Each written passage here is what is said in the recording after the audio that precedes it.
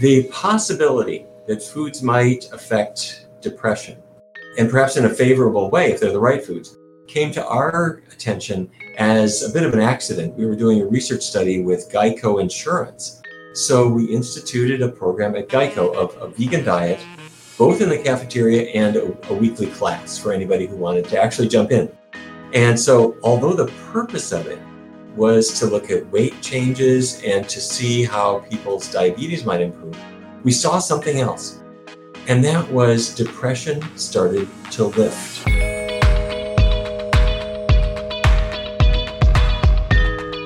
Welcome to the Exam Room Podcast, brought to you by the Physicians Committee.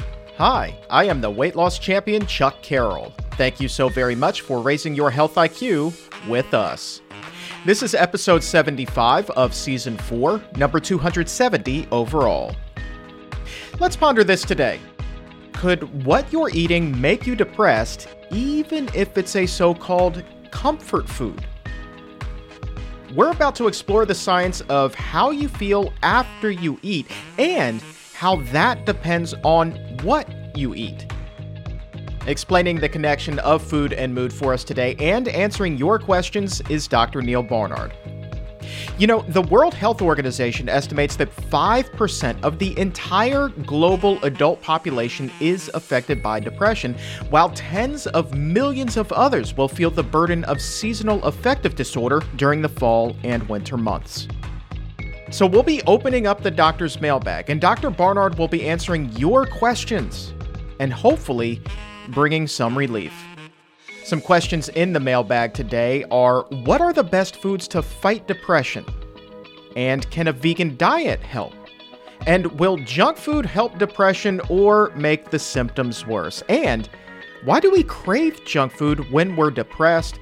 And perhaps most importantly, what are the most important nutrients for mental health? All of those questions and many more will be answered. But first, I want to take a moment to tell you about the Gregory J. Reiter Memorial Fund. Their support of the Exam Room Podcast and the Physicians Committee is helping to raise our health IQs and make this episode possible. The Gregory J. Reiter Memorial Fund supports organizations like the Physicians Committee that carry on Greg's love for animals by promoting plant-based health and working to end animal abuse. You can visit the Gregory J. Reiter Memorial Fund online at gregoryreiterfund.org. That's Gregory Reiter, R-E-I-T-E-R, fund.org. Dr. Barnard, thank you very much for joining us. Great to be with you, Chuck. You ready for question number 1? You bet. All right, this one comes to us from Etor, and Etor writes, is a junk food diet more likely to cause depression? Well, it's a great question, and historically people have kind of drawn a division. Whatever's below the neck, that's where diet could have an effect, but if it's above the neck, no, it couldn't have any effect. Well, the possibility that foods might affect depression, and perhaps in a favorable way if they're the right foods, came to our attention as a bit of an accident. We were doing a research study with Geico Insurance. And the reason we did this study, and Chuck, you and I have talked about this before, the Geico's national headquarters is about 3 or 4 blocks from our office. And so they were really interested in the possibility that a plant-based diet might help them, where they had an employee who wanted to lose some weight or get diabetes under better control. So we instituted a program at Geico of a vegan diet, both in the cafeteria and a weekly class for anybody who wanted to actually jump in. And so although the purpose of it was to look at weight changes and to see how people's diabetes might improve, we saw something else. And that was depression started to lift. And you can do this objectively, where you have individuals fill out a paper and pencil questionnaire of specific symptoms. How are you sleeping? How's your mood? How's your appetite? A whole bunch of indicators of depression.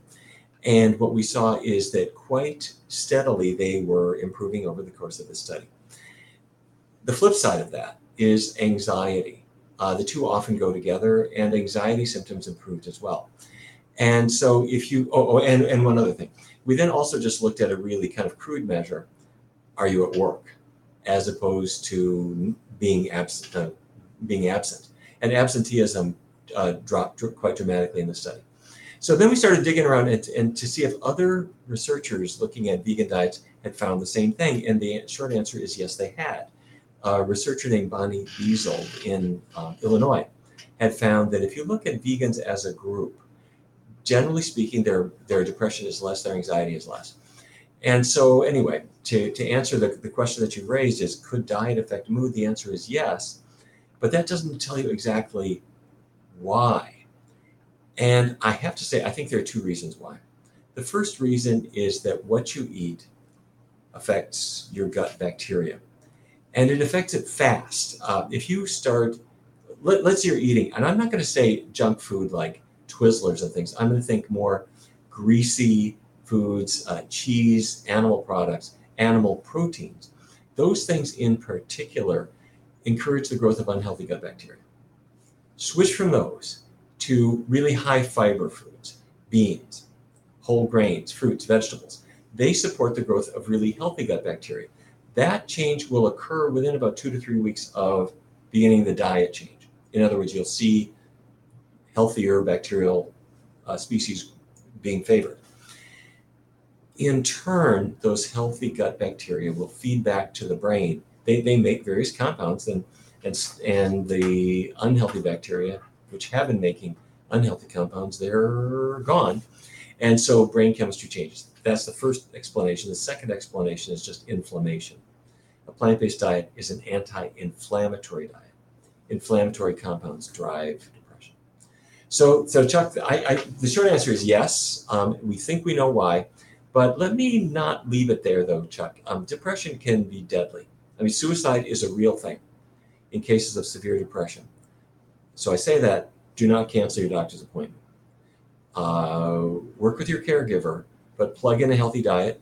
While you're at it, lace up your sneakers. When people exercise, even if you are exercising all by yourself, exercise has an antidepressant effect too. If you're exercising with other people in the sunlight, all of those things work together. So whatever medical treatment you need, fine, but healthy diet, physical exercise, get out, get some sun, and all those together are going to be mood lifters. Let's take a follow-up here from Shara. And I think that this is one that it's kind of a puzzler. So you just said about how eating a healthy diet can theoretically, really based off of what your research has shown, improve the mood. But then a lot of times when we're depressed, we want anything that is unhealthy. So Shara's question, Dr. Barnard, is why do we crave unhealthy food when we're feeling depressed? There are certain products, foods that our forebears happen to stumble upon. And what these foods do is they make you feel better. And not necessarily just foods, but any kind of substance. If you ferment grapes, they make you feel a whole lot better than the ones that were unfermented. I'm talking about a glass of wine. You can ferment grains and make some beer or some whiskey. You can isolate cocaine or heroin or tobacco. And what these are plants that grow, and people happen to discover that when they would have them, they would feel better. Same thing with caffeine from tea or from coffee. If they did not make people feel better, they wouldn't have sold. People are not buying coffee for the taste. What you are not aware of, what our great grandparents weren't aware of when they were using these things, they just knew they felt better. What they're actually doing is causing the cells to release dopamine. And every drug of abuse, whether it's a cigarette or a heroin injection, causes dopamine to be released. That's the only reason that people keep doing it. The problem is that when the dopamine has gone across the cleft and stimulated the other neurons and made you feel better, and so now the world is a lovely place because you just had your alcohol, cigarette, cocaine hit, whatever it is, that dopamine is now gone. And you're now in a deficit. And later on you will feel worse. And the more people do this, the worse they feel. So that over the long run, they need that hit of their drug just to feel sort of normal. So when people are feeling crummy and they're not getting the this will sound funny, but they're not getting the normal dopamine release that comes from just social interactions. Yes, it's true. When you get friends interacting with each other, laughing and having fun, they get a little bit of dopamine in their brain, a little bit of that's which is experienced as fun and enjoyment. And it can even be measured. And of course, the more intense the interaction up to sexual intercourse, you get more and more dopamine release. You're by yourself, you're feeling lonely, your friends are gone, chocolate is there. Chocolate will stimulate a little dopamine release too. So all these things call to us, they give momentary release, momentary pleasure, but over the long run, they make you feel worse. You mentioned chocolate there, and then that kind of got me to thinking, well, one of the things that I will use sometimes to put a smile on my face if I'm feeling down is a little bit of caffeine. I'll go for a cup of black tea, which has a little bit more caffeine there. Is there a connection between caffeine and maybe improved mood? Sure. Well, caffeine, I hate to say it, caffeine is legal and quite mild compared to others, but it does the same thing. It will cause dopamine release and then cause a little bit of a deficit the following morning, which is why, let's say somebody's got a 3, 4, 5 cup coffee habit during the day. They wake up the next day and they do not feel like a human being until they have dragged over to Starbucks to get their first hit of the day. So that's true for all these things. You get a momentary improvement in mood followed by a bit of a deficit.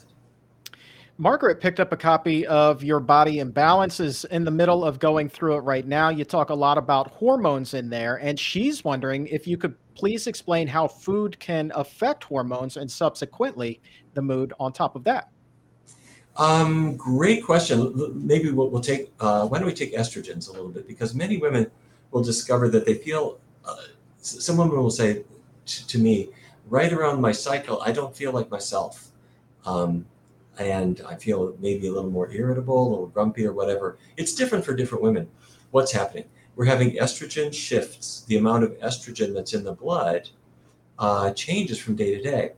And toward the end of the cycle, it's falling as a woman's period is approaching, and that can lead to moodiness sometimes. Okay, can food affect that? The short answer is yeah, it can a lot. When a woman is on a really low fiber diet, hot dogs, Spam, bacon, Velveeta, these foods don't have fiber in them. The amount of estrogen that she has will be artificially elevated during certain parts of the cycle. And what goes up comes down. So the estrogen peaks and valleys will be more violent. If she's on a really high fat diet, that's going to be doing the same kind of thing. So let's say you decide, all right, I'm going to go completely vegan, no animal products. That means that everything in your diet now has fiber in it. Fiber will bring your estrogen levels down to a more balanced level. And if you keep the fat out, that will help too. And what you discover is that rather than being on this roller coaster of estrogen, the roller coaster smoothed out a little bit. This will be experienced if we do it vegan and no animal, not only no animal products, but keep oils really low. This will be experienced physically as reduced pain, reduced menstrual cramps. Often the effect is dramatic. But also you may notice less PMS symptoms, which can be physical symptoms like bloating and water retention coming down, and mood changes coming down too. Don't take my word for it. Try this for 2 cycles, 2 months. Be completely vegan, low fat from the onset of your first day of bleeding, 1 period, which is the way we do it in research studies. Do it for 2 full cycles. See how you feel.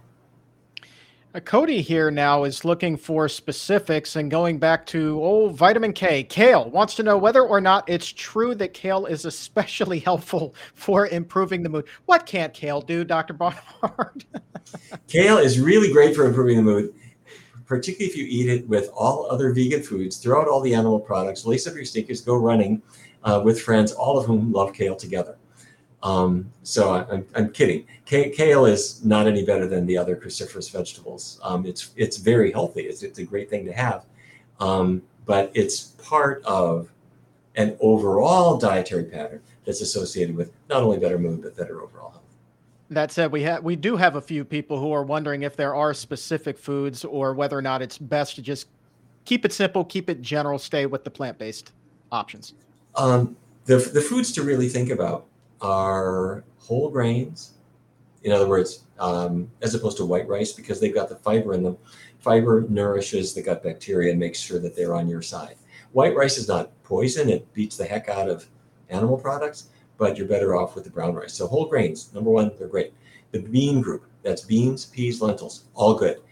In the vegetable group, go for both the green vegetables and the orange vegetables. Green means not just kale, but broccoli, Brussels sprouts, collards, spinach, all of them. The orange vegetables, think about carrots, think about something like sweet potatoes. The nutrient content will complement each other. And lastly, don't forget fruits. Fruits are a great snack. Have them on your desk. Here's what I've got. These, that you can see. If these are next to you, you'll snack on them instead of potato chips or candy bars or something like that. And because fruits don't have much of any fat in them, they will support a good, healthy gut bacteria, and you will feel good. What you will often discover is let's say you have a fatty snack food, because your fruit wasn't around and you plugged the quarters into the candy machine and you got a Snickers bar or something like that. The fat in it will make your blood more viscous.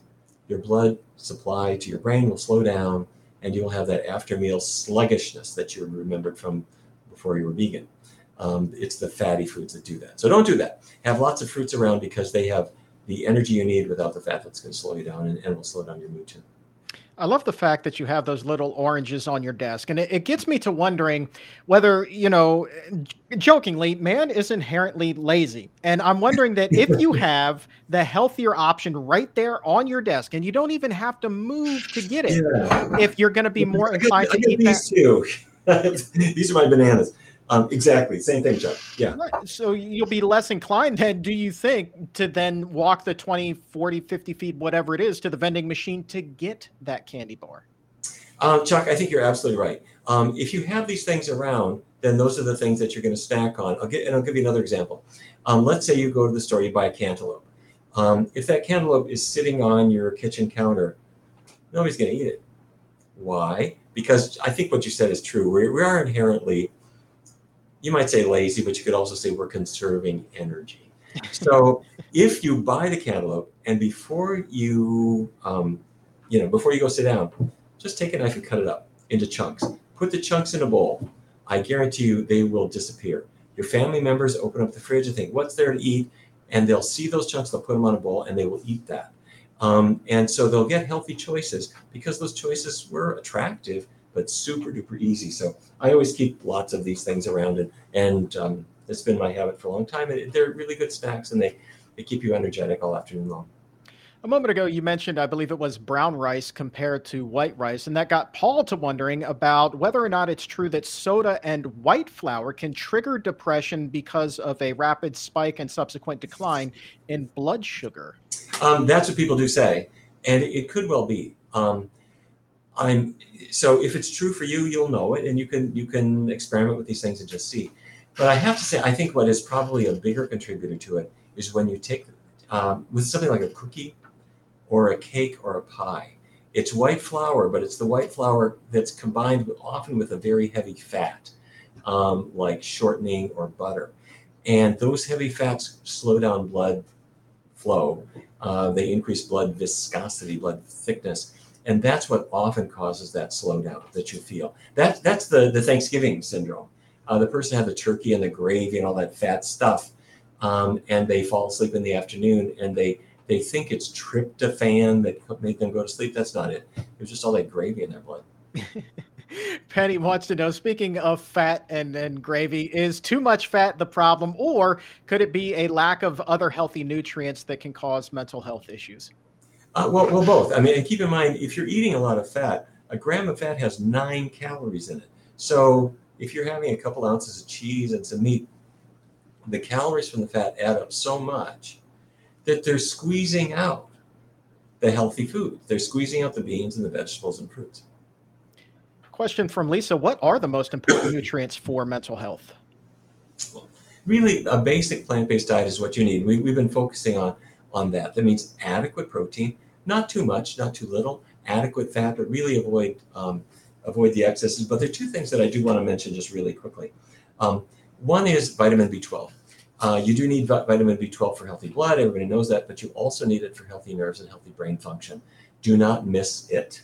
You want to make sure that you get it. How much do you need? 2.4 micrograms a day.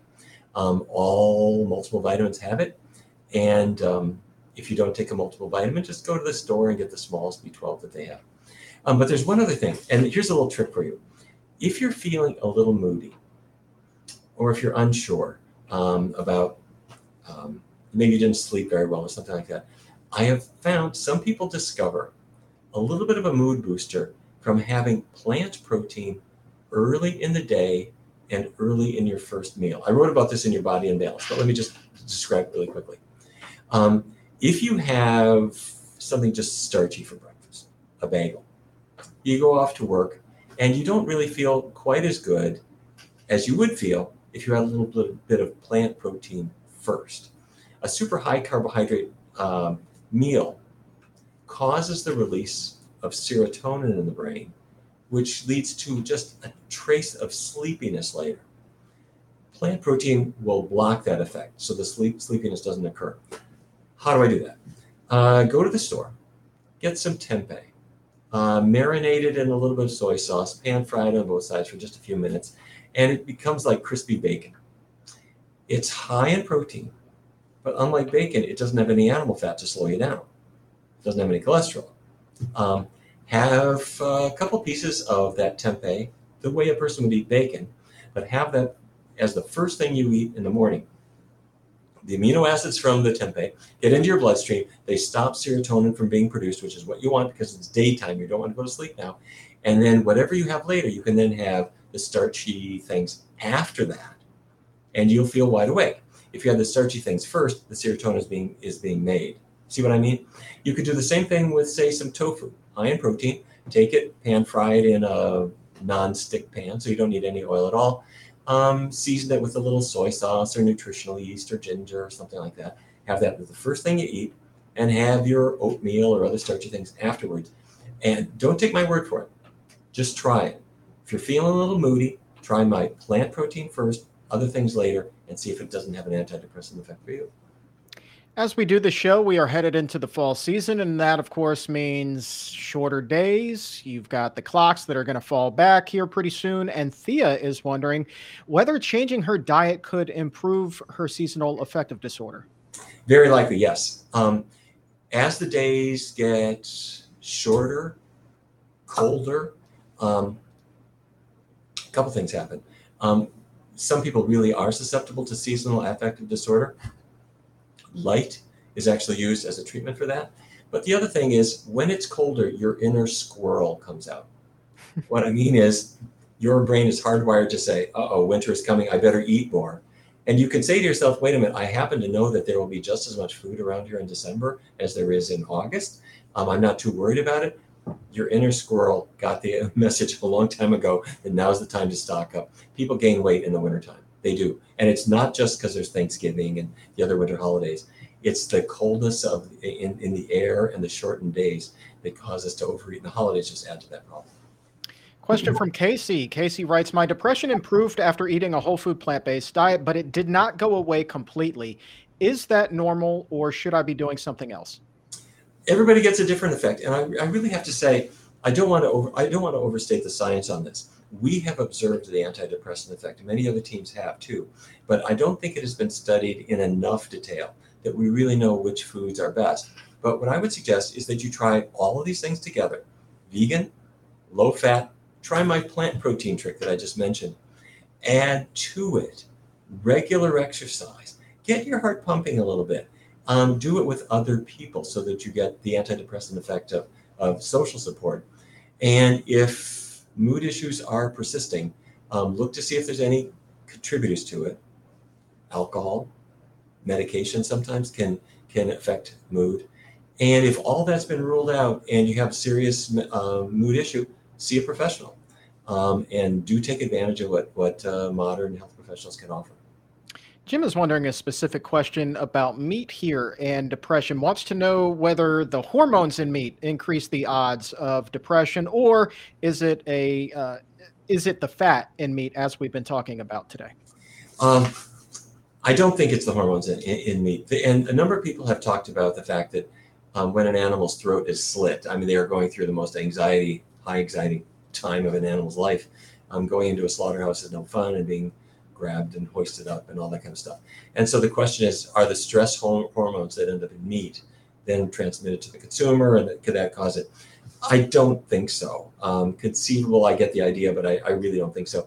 I think the big issue is that meat has fat in it that slows down blood flow. It lacks fiber. It lacks complex carbohydrate. So it sets up inflammation that harms the brain. And it also sets up unhealthy gut bacterium that will harm the brain. And by the way, if anybody's skeptical that something physical could actually affect something like your mood, it absolutely can. Back decades ago, an antihypertensive called reserpine was marketed. And it knocks down blood pressure. It really does.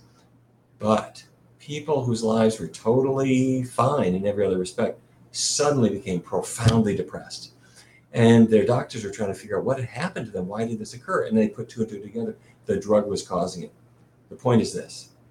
Simply a physical actor like certain medications can cause what is, for all intents and purposes, clinical depression, the kind of depression a person could have from terrible life events, something like that. So depression is a physical thing.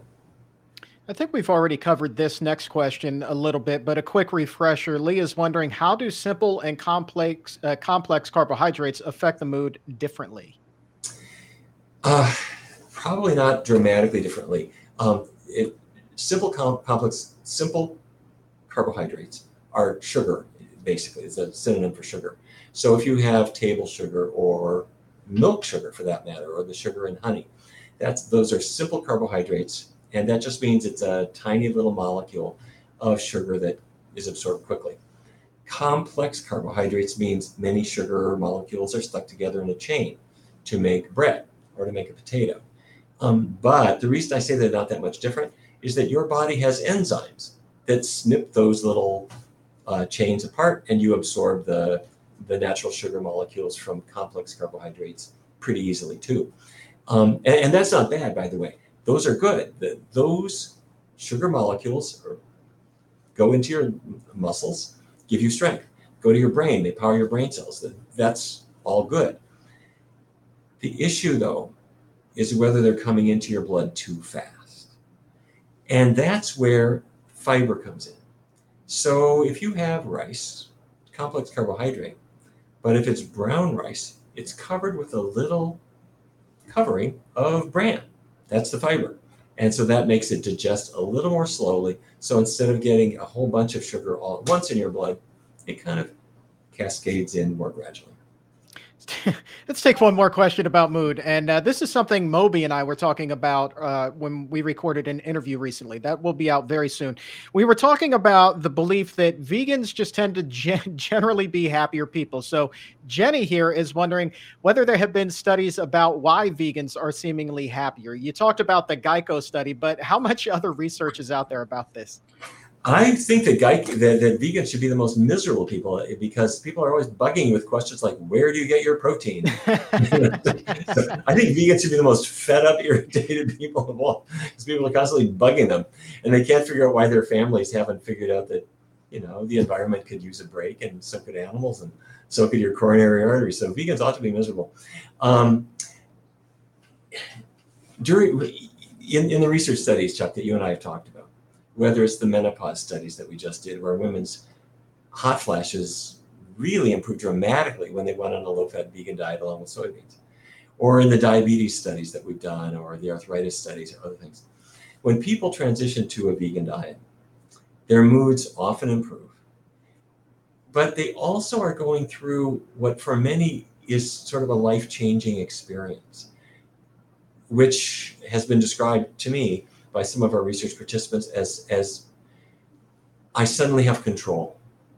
I thought I couldn't control things. I thought I couldn't control my weight. I was just at the mercy of the foods that were around me or whatever, or genetics. I thought I couldn't control my fate. I thought I couldn't control my diabetes. Now I understand I've got control. That is an empowering way to feel. And I think for many people who adopt a vegan diet, they suddenly look at the world in a very different way, in which you're not just a passenger riding on the wave that your DNA set up for you, but instead you have some control over things, and that is empowering. All right, let's take a couple of other questions here of a few other topics here before we wrap things up. This is a follow-up, Dr. Barnard, from last week's discussion about kidney stones. This one from Margot wants to know whether eating too much vegan ice cream can cause a kidney stone. I don't think it's going to cause kidney stones, but I would be, much as everybody's got to love the taste of vegan ice cream, look at the label. And do pick the ones that are really low in fat, especially low in saturated fat. So many of them nowadays take advantage of the taste and mouthfeel of coconut fat and palm oil, coconut oil, palm oil. And I would really just avoid them completely because they'll raise your cholesterol. Those are the saturated fats that are linked to Alzheimer's disease. So I would just skip those things. LC, great segue there. Thank you for making my job easy. Is fresh coconut or palm fruit as bad as the added coconut or palm oil you were just talking about? No, it's not quite as bad, but I mean, it's still the same. It's the same issue. They have some coconut oil impregnated with them. If you get the coconut, there is still some fiber and some pulp, so that dilutes it a little bit. But there are some of these fruits that are, very few of them, that are really exceptions to the rule, which is that fruits are really low in fat. There are a couple of exceptions to that, the coconuts and the palm fruits. Avocado as well, although the avocado fat is not as saturated as the coconut fat. Janet has a sister who has low levels of iron in her blood and was just told by her doctor that she needs to eat meat. So Janet is wondering, how can you raise your iron while eating a vegan diet? That is the most tragic thing. Do have a word with your doctor about the nutrition resources that we have available, because you do need iron. There's no question about it. But if you're eating meat, along with the iron, you're getting cholesterol and saturated fat and probably some salmonella. And there's no reason for any doctor or any other caregiver to give that 1950s advice that because you're low in iron, you need meat or you need liver or something like that. That's just really not a good idea. Okay, so if a person's low in iron, step one is to try to figure out why.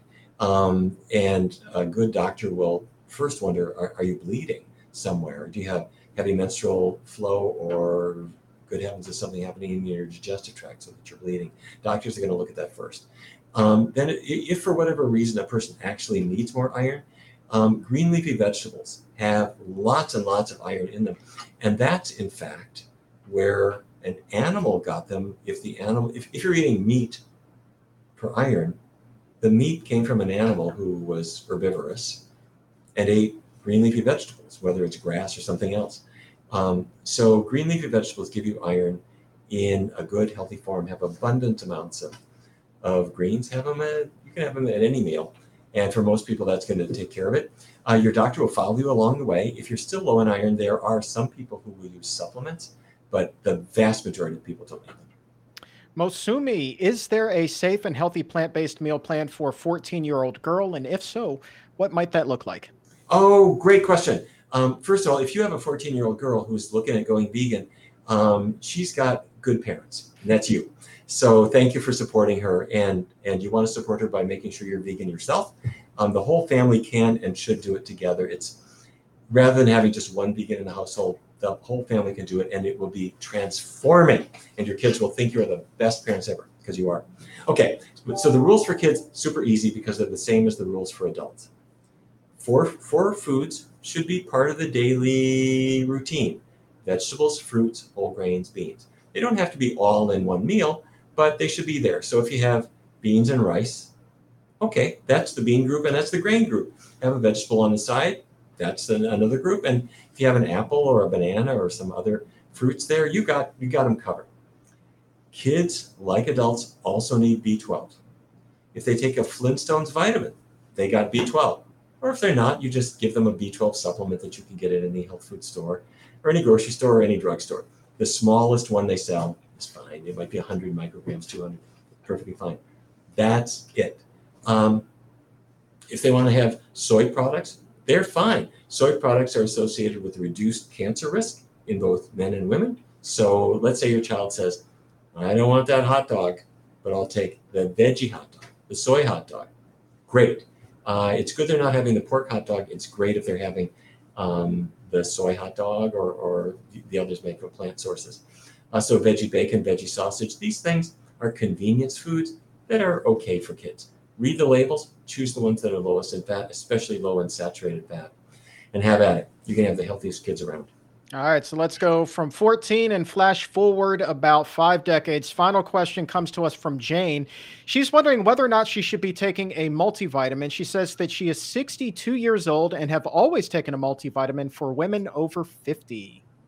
Okay, multivitamins are good because they have vitamin B12 in them. That's really kind of all they're good for, because if you're following a plant-based diet, you're actually getting everything else that was in that B12 from your foods, and you don't need the multiple vitamin. Are there reasons to not take a multiple vitamin? Yeah, there are 2 reasons. One is iron and one is copper. If you take a typical multiple vitamin, they have both in them.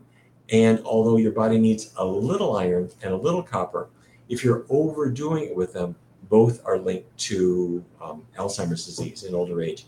The research is still going on, but we have more than enough reason to not overdo it on either iron or copper.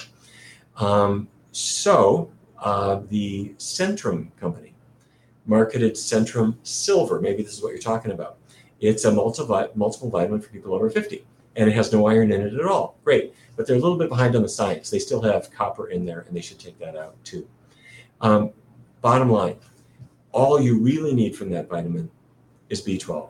So I would suggest don't have the multiple vitamin. You can, but you can't. You'll find some of them online that say vitamins only. That's their name, vitamins only. They don't have any copper or iron in them. Fine, that's going to be fine for you. But you could just go to the drugstore, health food store, grocery store, get B12, smallest dose. That's pretty much all you need.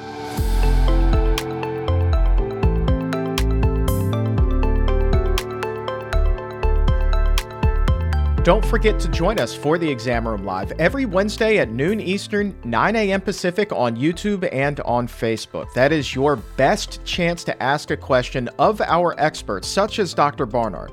You can also send us your questions ahead of time. I'm on Twitter and Instagram at Chuck Carroll, WLC. At the top of the show, we learned that 5% of all adults worldwide suffer from depression. By adding in young minds, there are now an estimated 280 million people in the throes of depression, according to the World Health Organization. And sadly, as Dr. Barnard mentioned, many of those who are suffering will choose to take their own life. Over 700,000 will take that route, seeing no other way to end their pain. So it is incumbent upon us to do everything in our power to help. And that can begin by educating ourselves and then taking what we've learned and lending a helping hand and becoming a comforting voice for those in a time of need. Now, is that to say that eating a healthier diet will solve all of the problems? Absolutely not. But it is a start. So let's start together. And one of the easiest ways that we can do that, one of the easiest ways that we can help those in need, is simply by subscribing to the Exam Room Podcast by the Physicians Committee on Apple Podcast or Spotify, wherever shows are available. And please also leave a 5-star rating, because every new subscription does in fact make it easier for those suffering to find this help. This help that hopefully then can become the light at the end of a dark tunnel. Today's episode of the Exam Room has been brought to you by the Gregory J. Ryder Memorial Fund. Greg Ryder's love for animals was unrivaled, and today, that fund in his honor is dedicated to supporting organizations like the Physicians Committee that share that same passion and love that Greg had through animal rescue efforts and promoting a vegan lifestyle and even wildlife conservation. Please visit GregoryRyderFund.org. That's Gregory Ryder, R-E-I-T-E-R Fund.org, to learn more about Greg's story and about the animal issues they're currently working on, And while you're there, you can also subscribe to their newsletter so you can stay up to date on everything that they're doing. And you can find a link right now to that website in the show notes. And for today, that is going to wrap things up. I want to say thank you one more time to Dr. Neal Barnard for joining us. And for everyone here at the Physicians Committee, I am the weight loss champion, Chuck Carroll. Thank you so very much for listening. And remember, as always, keep it plant-based.